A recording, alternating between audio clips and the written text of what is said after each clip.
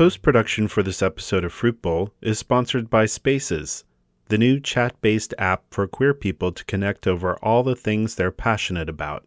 Join a space and chat about your favorite topics, or create a space of your own and invite your friends, or share it with the larger community. All in a safe, LGBT-friendly environment powered by Hornet. Look for Spaces in the App Store now.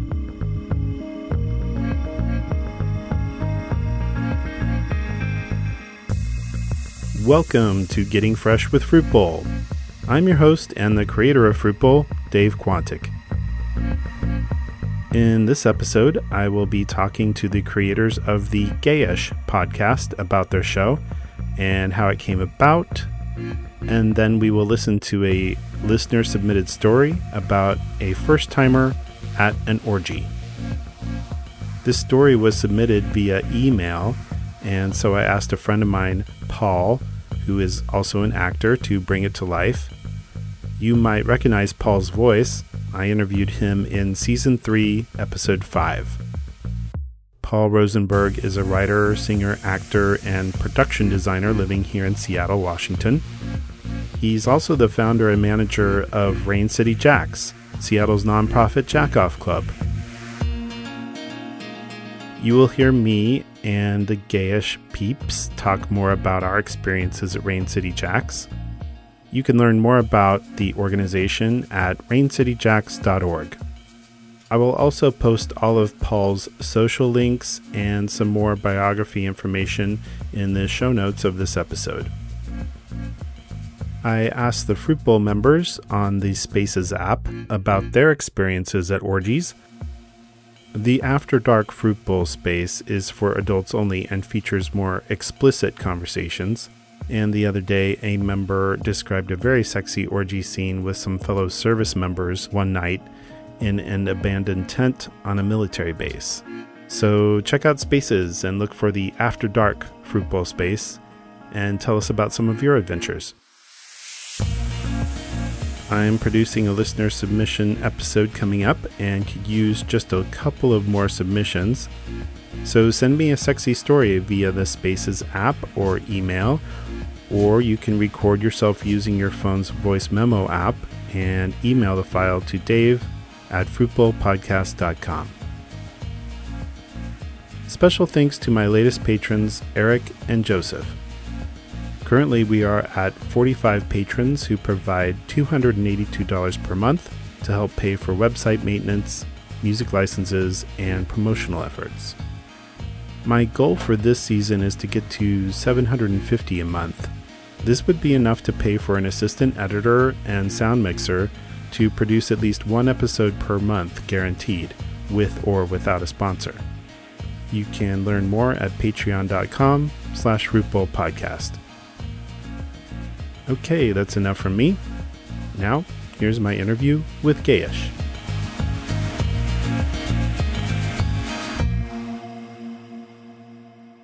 I am here with the creators of the Gayish podcast, Kyle and Mike. Welcome. Hey. Hi. Thanks for having us on. Yeah, thank you for doing this. I'm a little out of practice when it comes to being a host in studio, but I'll do my best today. Watch out. We may just run away with it. I kind of hope you do. Okay. Well, welcome, everybody. It's so great to have you here. No, I don't know. For starters, what was the origin of Gayish? And maybe first, before you describe that, maybe just give listeners an idea of what the format of Gayish is, in case they've never heard it.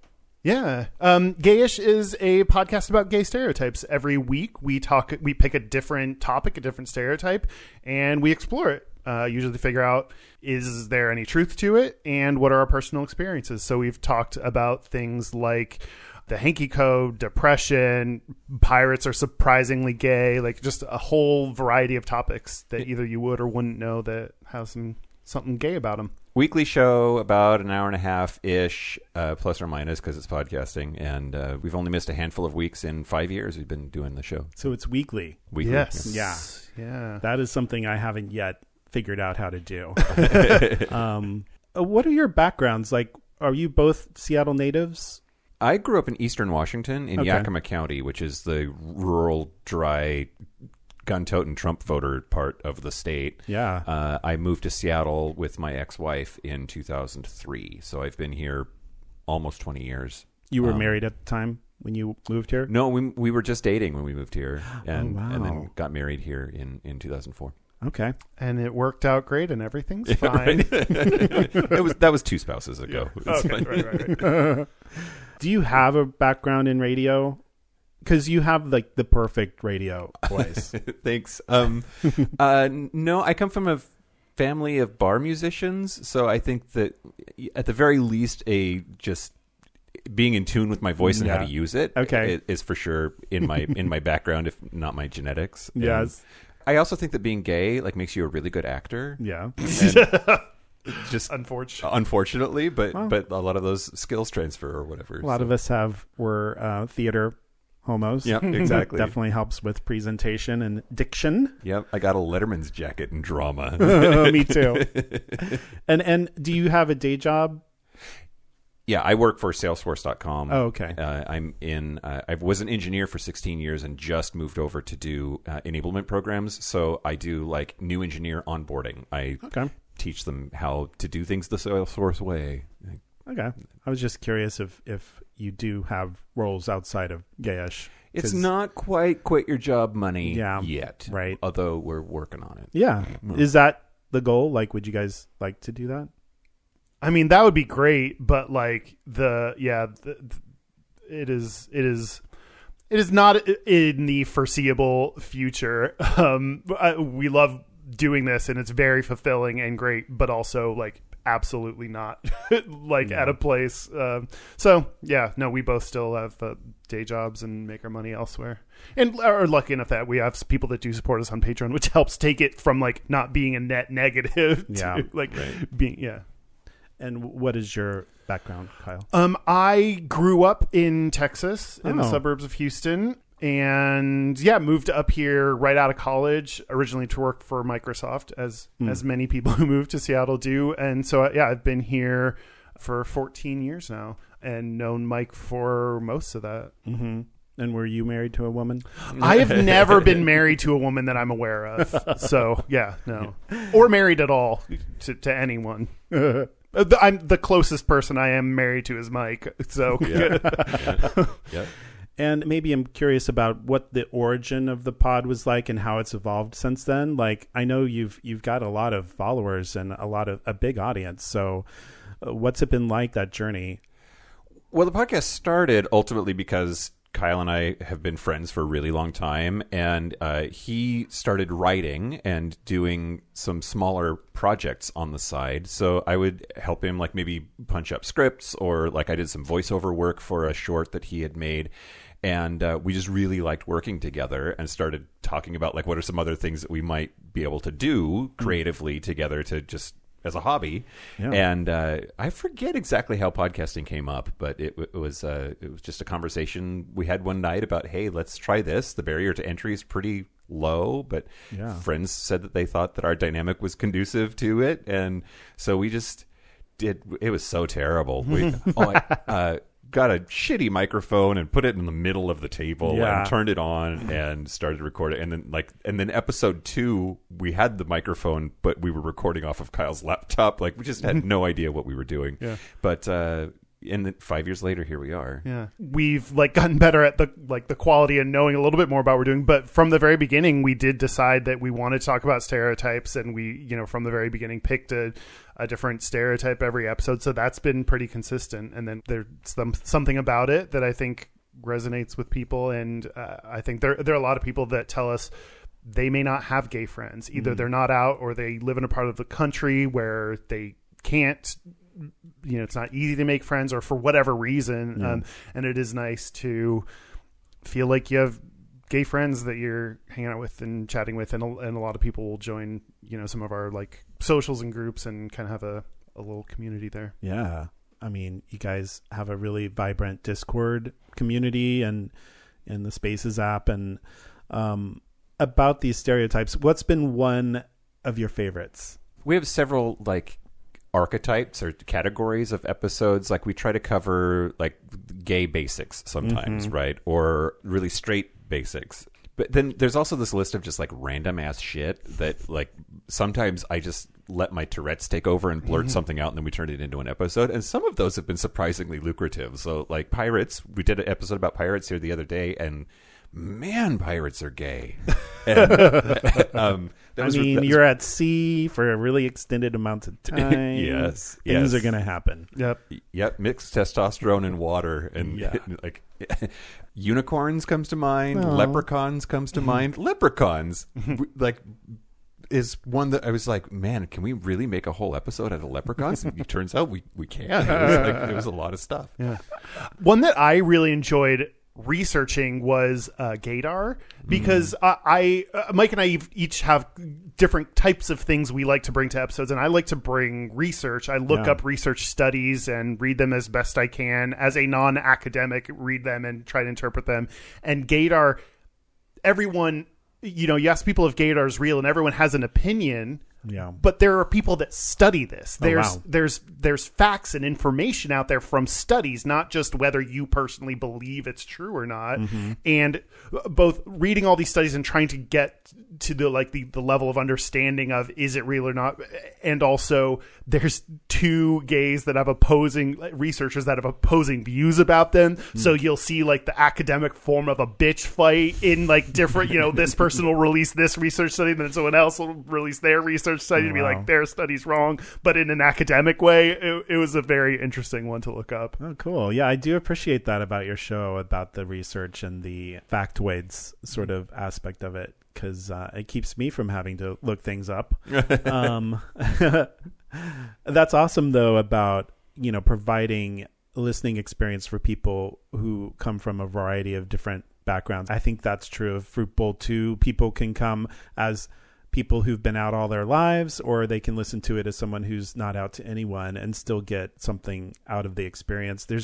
I think both our shows have a mission to demystify the whole queer experience. Not that I think Fruit Bowl does that perfectly every time. Maybe it might also make people ask more questions, but that's always healthy.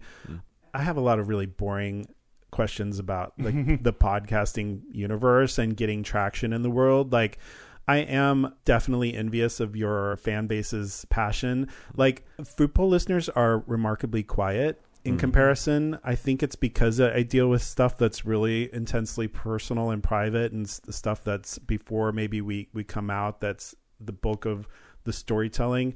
Why do you think that your listeners are so extroverted and they feel like they really are part of a community? And that's so exciting.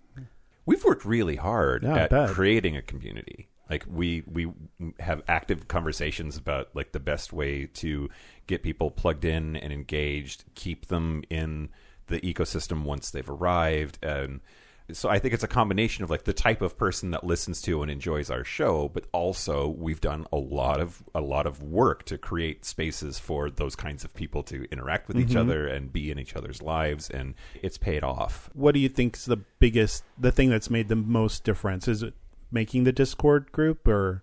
I think from the beginning, the Facebook group that we started was where a lot of our fan base grew, and we thought a lot about what's the right place, and a private group so people could join and not be out and not have other people know that they were in that group, I think was really useful. And I think the types of topics we talk about are also conducive to while we try to look shit up and know shit, like we're also just two randos, so and anyone can have an opinion on some of the subjects we talk about, which I think is a little bit different of someone sharing their personal experience. Like that is theirs, and I'm not going to say your experience was wrong or bad, or versus if we're talking about, hey, we think this is the gayest thing we've ever done. Like people can, have opinions and thoughts, and they could relate to it or not relate to it. So I think that's one of the, I think, you'd say, like, if you want people to comment, be wrong on the internet, say something wrong on the internet, and you'll get the most comments. We're saying things, a lot of which, people can have strong opinions about, disagree with. Sometimes we're factually wrong, a lot of ways people can engage. That's interesting you'd say that, because, my first season, I did have co-hosts, and we did introduce the main interview, and then we talked about it afterwards. And I stopped doing it because I was uncomfortable with analyzing a queer person's personal experience. That felt very unnecessarily invasive. And I thought there was a high potentiality for saying something that might be construed as a criticism or a critique of their lives. So I think because I removed that, and now it's very much just a very structured, scripted, pre-written intro that I give, and then the interview starts and you hardly ever hear from me.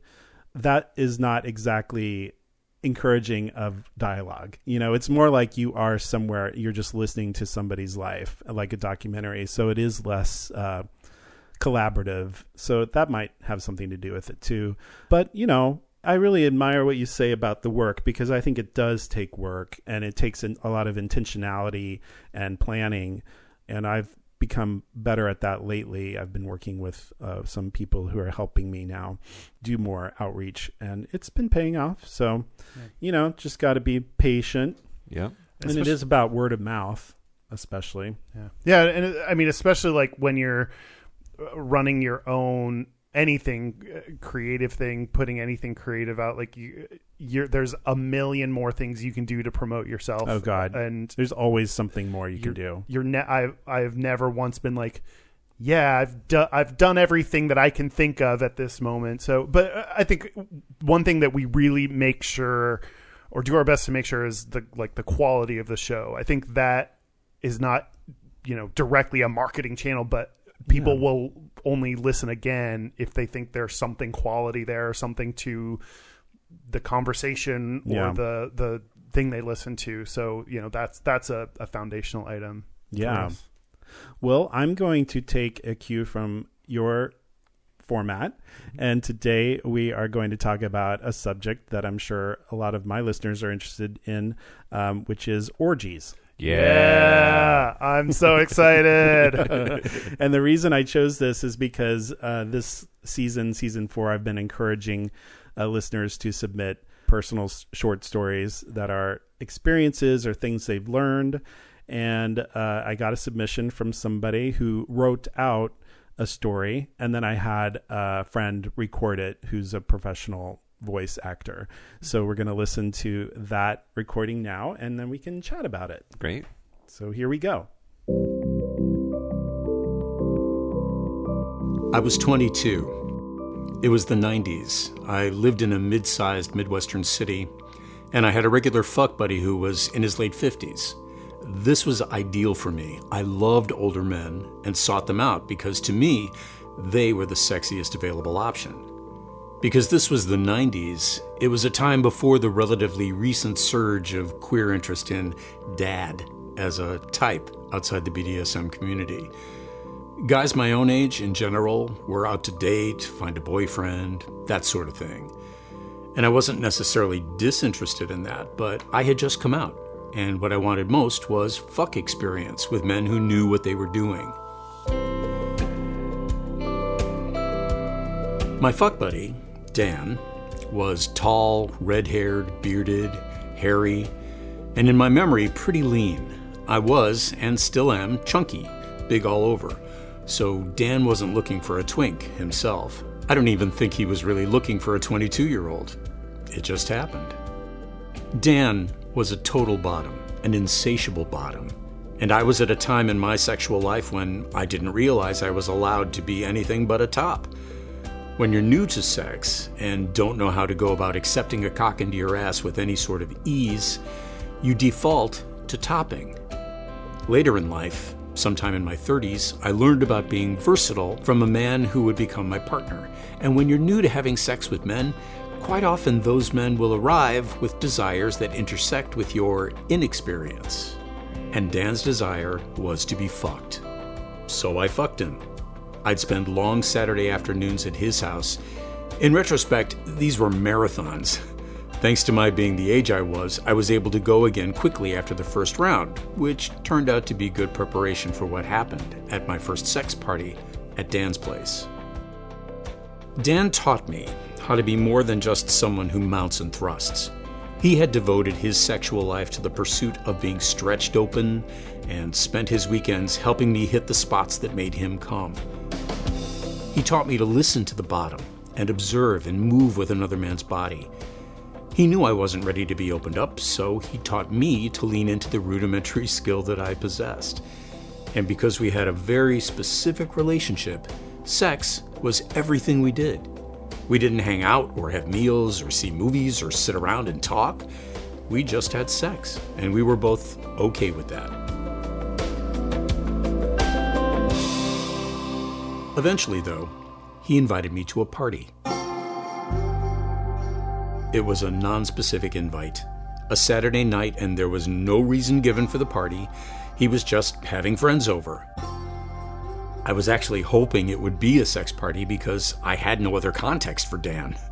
I was also nervous that it might be a sex party because while I had plenty of fantasies about group sex, I also never experienced it. It turned out to be a sex party, but not immediately. There were about a dozen men there when I arrived, all of them about Dan's age. All of them were still wearing clothes, so I still didn't know what would take place.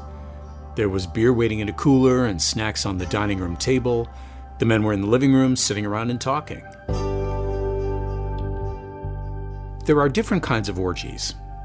The kind you plan for, the kind you hope will turn into that sort of thing, and the kind that take you by surprise. So one man kneeled in front of another who was sitting on the couch, and sex began. If they had planned on taking it to that level beforehand, or if their communication was silent glances, I don't know. But they did it, and they got it started. And within about 60 seconds, the other men in the room began taking off their clothes. I went to the kitchen to collect my thoughts and get a glass of water. I had hoped that what was happening would happen, and then when it happened, I had to take a moment and give myself permission. Spontaneity still involves consent, and back in the day, consent was structured differently among men who had sex with men.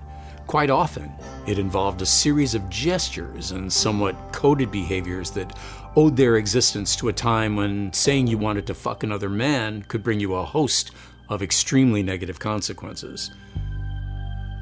So refusing consent back then sometimes involved a brushed away hand or a turned away face. This was obviously remarkably inefficient and open up the scenario to misread signals. But it's what we had. Nobody told me I was going to an orgy. Maybe nobody expected one to happen. But it did. And my choice that night was to come back out of the kitchen with my glass of water and take off my clothes. Enough history. Dicks were being sucked. This was the moment I'd been fantasizing about. A fuck party was taking place. I got to be there for it. I wasn't going to waste the moment. I was in a room full of men 2 or 3 times my age, and it was insanely good.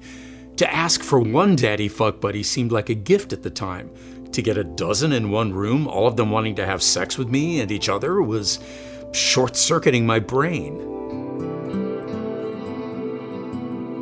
I sat down and let 3 different men take turns sucking me. Then others moved out of the room and went down the hall to the bedroom with its large king mattress. I followed. One of the men had positioned himself on the edge of the bed on all 4s, presenting his ass to the room, and he just waited for a helper.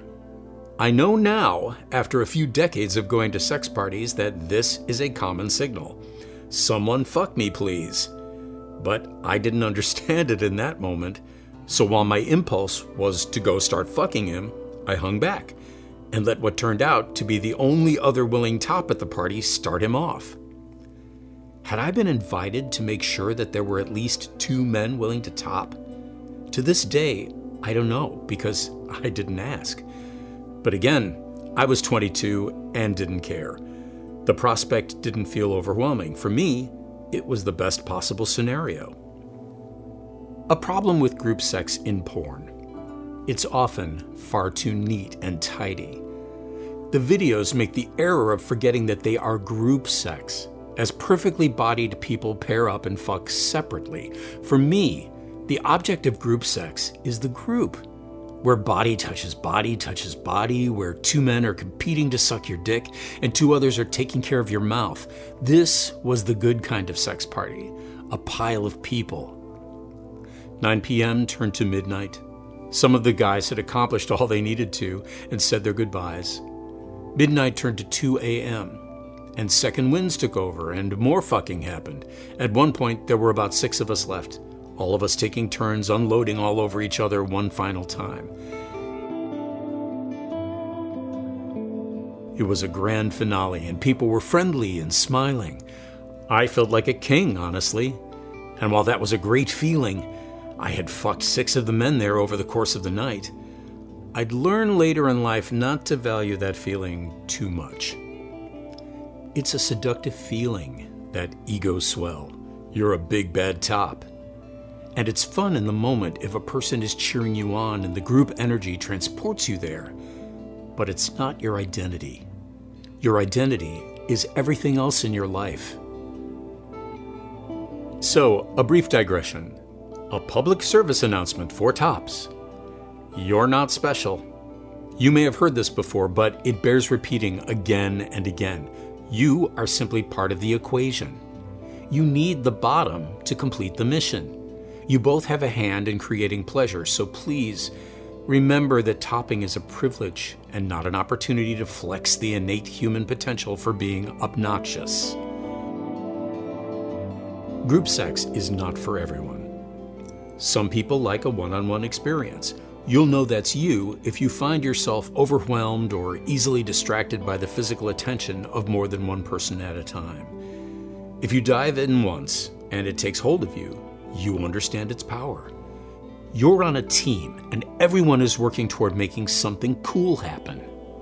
That night, I felt like I was part of a special project. It didn't feel decadent or less meaningful than one-on-one intimacy.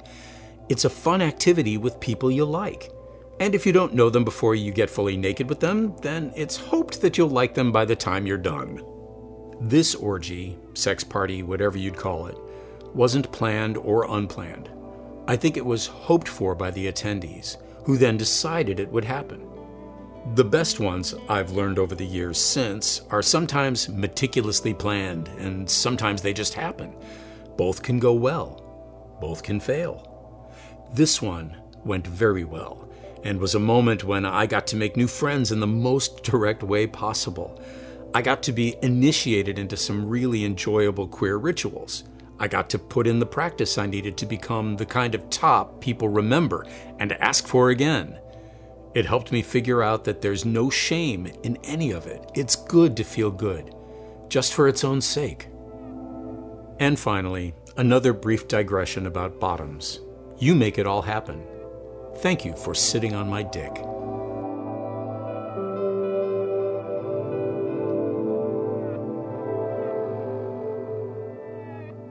So have either of you been to an orgy? Yes. No, I have not. Really? Really. What about a sex club? I mean, I've been to bathhouses before, Yeah. but never like in a group kind of way. Mm-hmm. Like What? you would go to a room, Yeah. like a private room. Yeah. You've been to Rain City Jacks. That's true.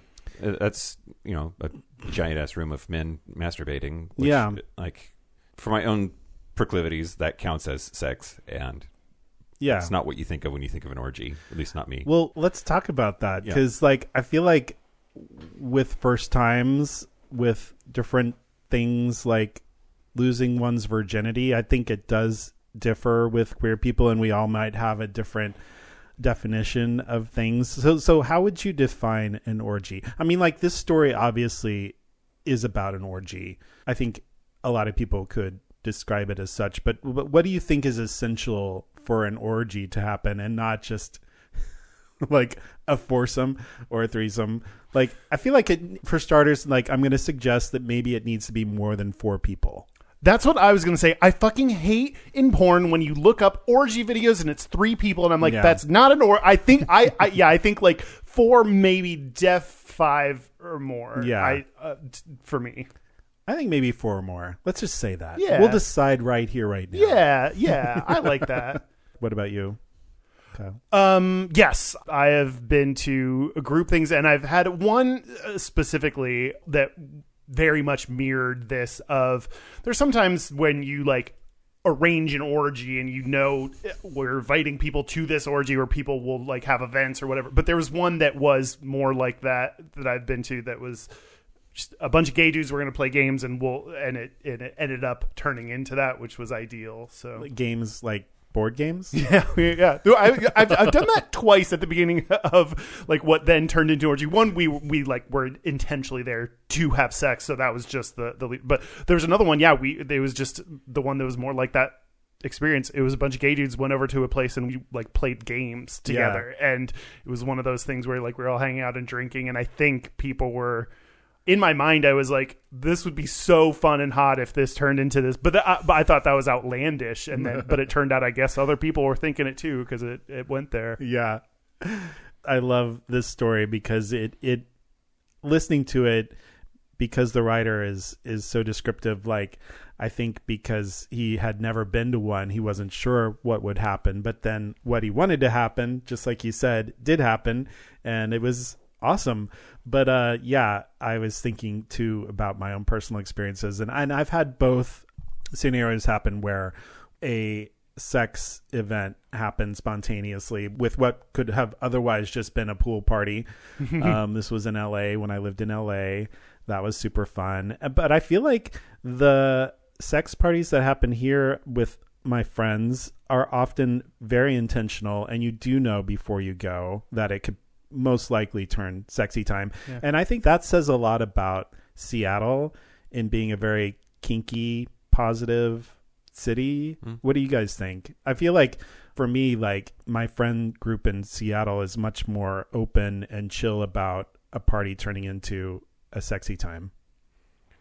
I mean, Seattle and Portland are the poly capitals of the world. Oh, really? That's what I've heard, and I believe that. Yeah, and I think that queer people are mainstream enough here that you start to see we're braver and bolder and have more options, and there's more just acceptance, a lot less shame or something. So I don't have any firsthand experience. Like I've never been to an orgy before, but it checks out. Like your assessment checks out somehow.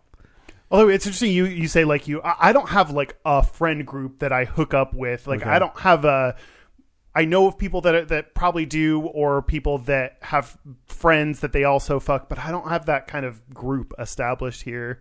But I could see that happening. I could see having that. I could see that. I could see Seattle being a place for that. And I think part of, it's planned in advance. I think we're also like full of anxiety and introverts, so we need to know ahead of time so we can like mentally get ourselves ready. Oh, you mean Seattle people? Seattle people specifically, yeah. Yes. But like in LA, I think maybe the thing that was keeping people holding back from that experience, that sort of spontaneous orgy, is there was much more conservatism when it came to your image and what you performed in quasi public space, like, yeah, people were a lot more nervous about their image and their sort of reputation. Although I will say that one pool party in LA that turned into an orgy, that was pretty fun. Yeah. And that was with my friends that were a little less worked up about like the whole perception of others, and they were very sex positive. It's interesting you mentioned the sort of image thing and being conservative about your image. I think that's at least part of my hang up about a lot of things when it comes to sex, but in particular orgies. And I think it's also why airports make me horny. Like travel makes me horny. Yeah. And it's because the anonymity then means that there's less of an image to be concerned about. Yeah. Means you can take more risks or be less anxious about it. Mm-hmm. Yeah. Take more risks, take more dicks. Right. Yeah. Right. Yeah. That's interesting. I think like you guys could do an episode about travel sex.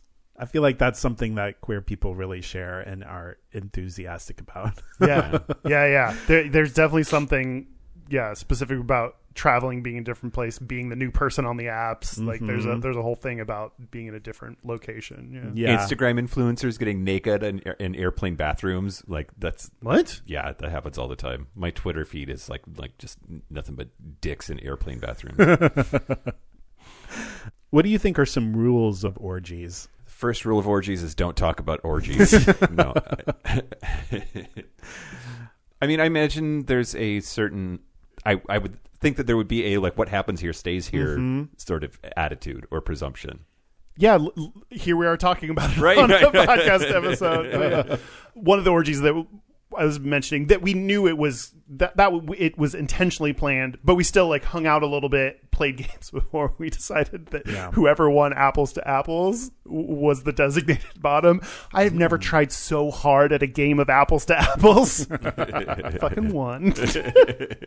You won. I won. So did that? So mean I won. That mean that you could choose if you were a top or bottom? No, that meant I was the more people bottomed, but I was like the bottom for the group. Oh. And then at the end, when like one of the dudes was like, "Who wants my load?" and everyone raised their hand, but then someone was like, "No, but Kyle won apples to apples." So I don't know that that's a universal rule of orgies, is whoever wins apples to apples gets to be the designated bottom. But I enjoyed that rule in our specific event. Well, that leads me to this story where he was like, I was one of two tops. And was I recruited for that role? Like I feel like with orgies, you do have to have some kind of distribution. You just can't have all bottoms there. Yeah. That's not going to work out. Well, that's also part of for the definitions. If you have one bottom and all tops, now you're at a gangbang, which I guess gangbang is a subset of orgy, but it feels very like a very different kind of event. So Very at different. least two of each type is man, verse people must be the best for orgies. Like Yeah. But I think with orgies, there can be multiple scenes in one space at different places in that space, or like they were describing in this story, like going down the hall to the bed and maybe having a little sexy bedroom time. I like that, needing there to be a preparation in that sense, that there's going to be different areas for people to have different experiences. I think that's super important, and that's definitely something you get when you go to a sex club. That's already built into the experience. 2 out of 12 does seem like a bad ratio, right? Like I would or probably a good, want... depending on how you. I mean, he's That's true. Clearly worked for him. Yeah. Got to. I do think a lot of nonverbal communication for consent is an orgy or a bathhouse. Like I think people I found are generally very respectful, and I think even more vigilant and open to nonverbal cues. And you know, in an orgy, you don't want to stop and say like, let's all each define what we're open to and not. And so, you know, to keep it fun and spontaneous and sexy, but also consensual, you do have to pay a lot of attention to those things. Yes, you need to respect people's signs and know when there's a boundary you might be crossing and pulling back. That's super important. And like, I think given that, my preference for group sex is to be among friends in a safe space that we create ourselves. Like, I like bathhouses, but honestly, I've liked them less and less the older I get. Probably because I do have a community where sex is more free and open, and we are more communal in that sense. So like, my need to go to bathhouses has decreased. Although I will say I do really like Rain City Jack's because it is such a unique communal experience where there's a certain amount of comfort knowing that the activity will only reach a certain plateau and then it'll just stay there. I think sometimes with orgies, like, people can get a little too ambitious, but that, I don't know, maybe that's not true. You want people who are going to just go there, and you can choose to either participate or just watch. I like orgies where there's a lot of watching too, because like, so much of porn is so predictable and pre-planned out and not spontaneous and overly sanitized and not full of all of the fun, spontaneous things that people do. I did want to just talk a little bit about how orgies and group sex are portrayed in media as compared to like the real life version, because listening to this story, it was interesting because I had just recently watched a queer independent film at SIFF. I won't say the name because I actually wasn't too crazy about it, but there was a group sex scene in the movie where it was not consensual. It was rape, basically. And there were drugs. It was a very violent scene. And, you know, afterwards they had a Q&A, and I really wanted to kind of call out the director and writer for portraying queer sex scenes like this, like group sex, because 9 times out of 10, it's not going to be that scenario. You know, I just thought it was a really unfair and a kind of a stereotypical portrayal of group sex. It was funny, like in the movie, there's this hustler guy who comes across this leather daddy, and his leather daddy like lets him stay there with the understanding that he can be his boy, you know.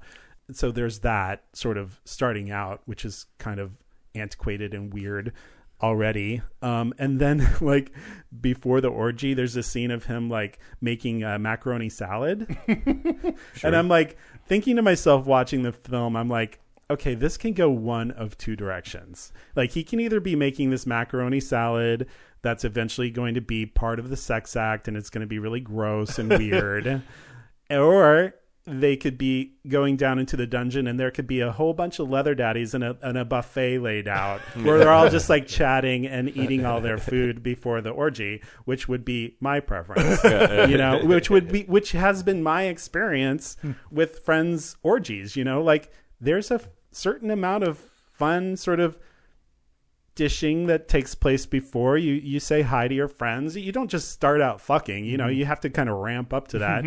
And of course this movie went to the dark place, you know, and I was just like, that's really disappointing to me, you know, that you just kind of like went with the most stereotypical scenario that I don't really think reflects what usually happens, which is a way more fun time where people are respectful of boundaries and stuff. I mean, I don't want us to all just recall our most traumatic orgy experience. I mean, I don't really have one. I mean, you know, there's been times which I've gone to bathhouses and I've felt a little bit pursued by people who I wasn't interested in, and it would take a few times to sort of give the clues or the signals that I wasn't interested in.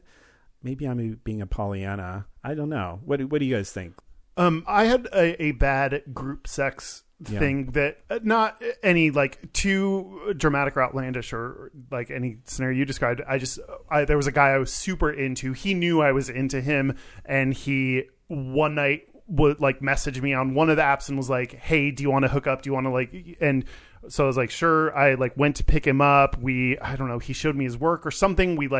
We're like spending a little bit of time together, and then I took him and he was like, "Is it okay if we go to someone else's place where there are a bunch of guys over?" And I was like, "Awesome, cool." We went there, and he ended up then like hooking up with this other dude, and I like didn't totally feel it was something where we walked into people already having sex, and I am very much like in my head self-conscious and like I don't just feel totally natural and like let me join in, everyone's into me, everything's fine. So I was like feeling a little bit like uncomfortable and not included, so like I went into a different room and just hung out with some other dude who we were both just kind of sitting there like not doing anything. And then after a little bit I was just like, I'm leaving. And then I left, and part of me thinks that this dude that messaged me just knew I was into him and just wanted a ride, maybe. Like, maybe he just needed a ride to the place. Oh, dear. And I don't know what happened. Or maybe it was just me and I was too in my head and self-conscious, but it just didn't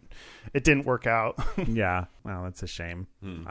I feel like arriving and having some kind of like meet and greet, at least, you know, like like that's another thing I'm not crazy about with bathhouses. It's just the sort of randomness of the participants and not knowing where people are coming from.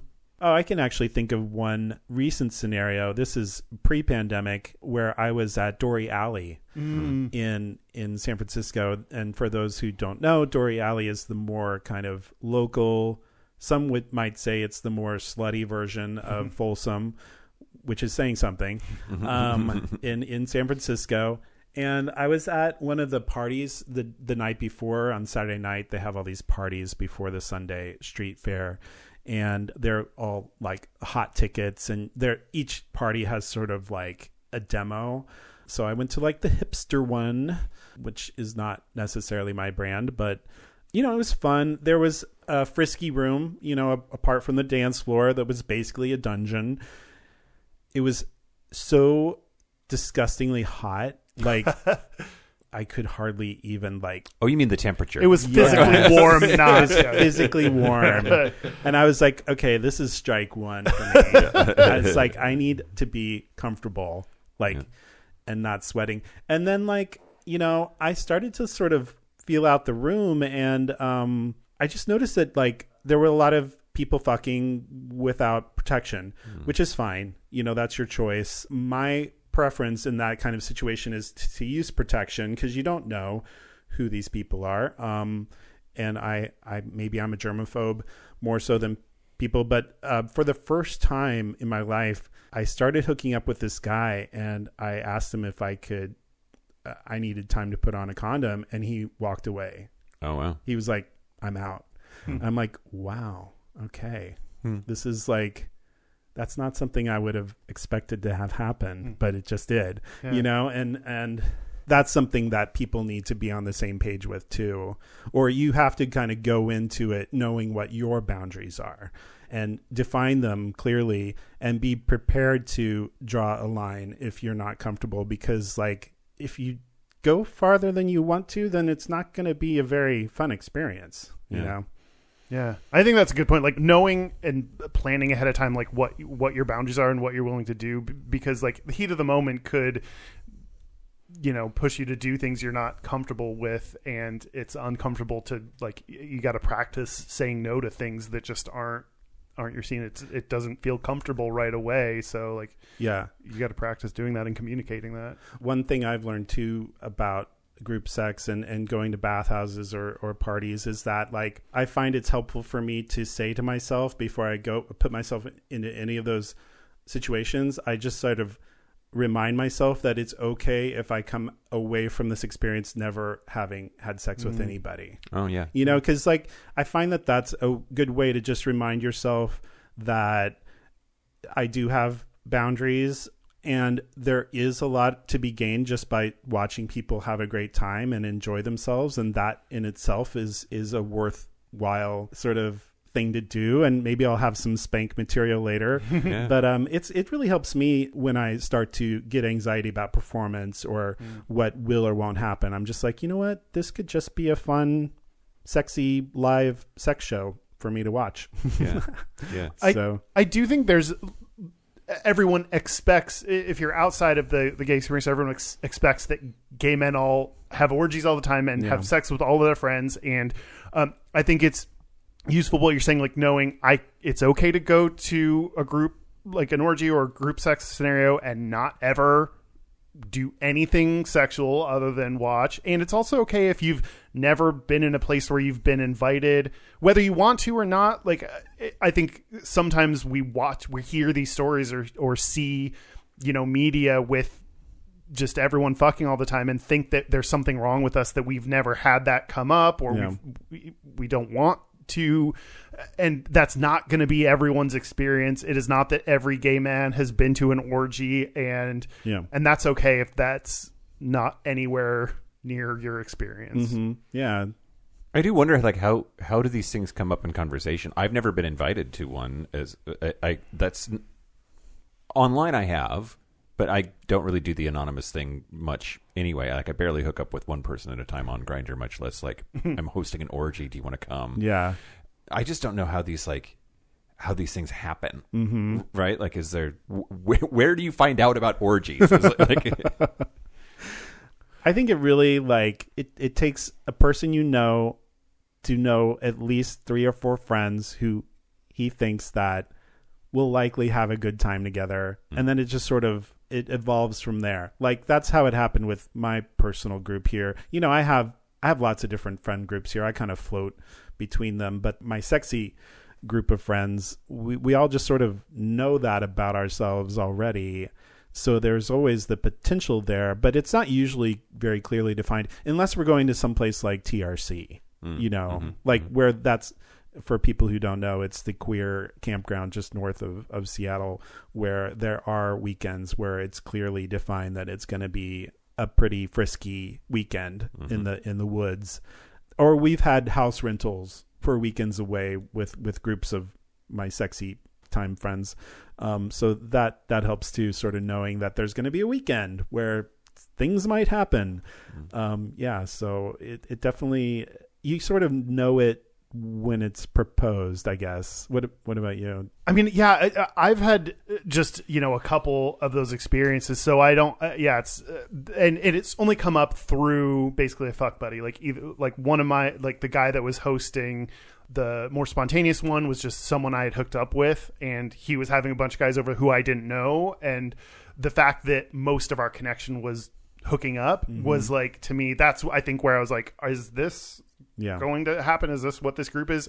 And then the other was a couple that I was the one that like kind of instigated. I was like, do y'all want to like get together? And so the fact, again, it was a couple that our only relationship was fucking. And so, we kind of planned it based on that. Yeah. But yeah, I don't know. I'm not like plugged into a more regular or like, my take is that there are people who kind of have these fern groups that it may involve, I think, through fuck buddies. I don't know that you have fuck buddies.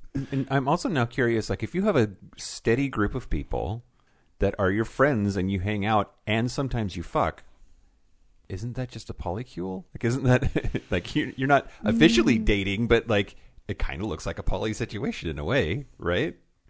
Yeah, I could see how that could be perceived. I really think of poly groups as being more than just sexually connected. They're emotionally committed to each other. Whereas with friends, it's a little less clearly defined. Wow, so many different levels of it, from spontaneous orgies to bathhouses or jack-off clubs to polycules. I feel like it's a very expansive word that can mean all those things together. So it's fun sometimes to try to define them. Yeah. But thank you guys for trying. Yeah. I think we've made some headway here. We'll enter it into the queer lexicon, and we'll reach out to the Websters and Great. I feel good about it. Where can people discover Gayish? Yeah, you can search for Gayish on any place you listen to your podcast, Spotify, Apple Podcasts, anywhere else. And we have a website, gayishpodcast.com.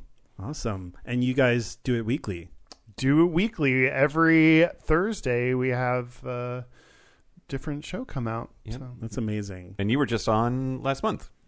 That's right. Yeah. Yes, it was so fun. Yeah. We talked about gay sex. Gay sex. I mean, yeah, look for the episode called Gay Sex. We needed a gay sex expert, and which and I think here is you are. Hilarious that you guys think I'm an expert. I mean, you've talked to more people about gay sex than probably most people out there. That's true. And I will say that, like, usually when I meet people now, I slip into interviewer mode and I start to ask really invasive questions. But I do it in a really cute way. Okay. As long as you're adorable while you do it. Well, thank you guys so much. And yes, if you are listening and want to check it out, check out gayishpodcast.com.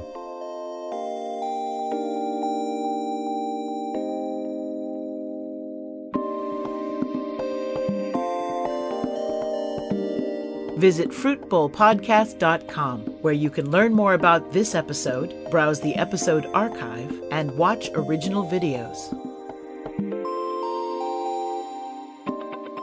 Fruit Bowl collects histories from all different backgrounds and experiences: cisgender women, trans and genderqueer individuals, Black people, Indigenous people, and people of color. It's only by collecting diverse stories that we can begin to see what unites us. Interested in sharing your story? Find out more about the interview process, including a full list of questions, a description of the collaborative interview process, and news about future production. Visit fruitbowlpodcast.com for links and contact information.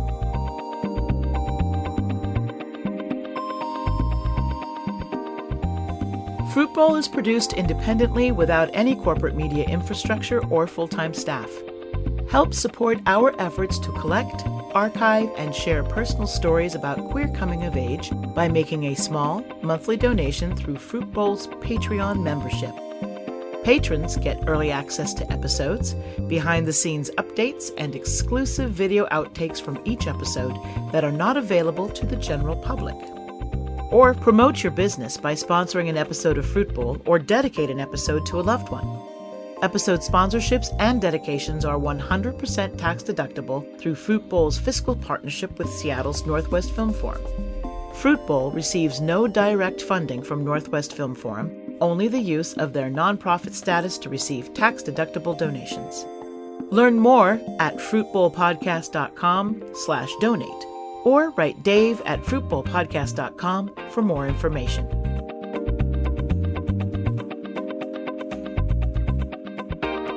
Social media platforms often censor mentions or depictions of queer sexuality.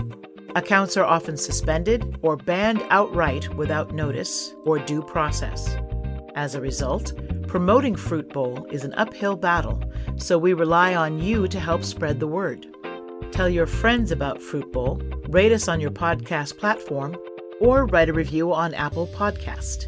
And, of course, you can also follow us, for now, on Twitter at Fruit Bowl Pod and Instagram and TikTok at Fruit Bowl Podcast.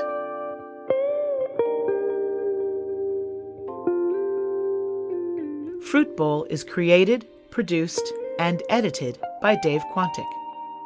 I'm Rebecca M. Davis. This has been a production of Cubed Media, all rights reserved. Thanks for listening.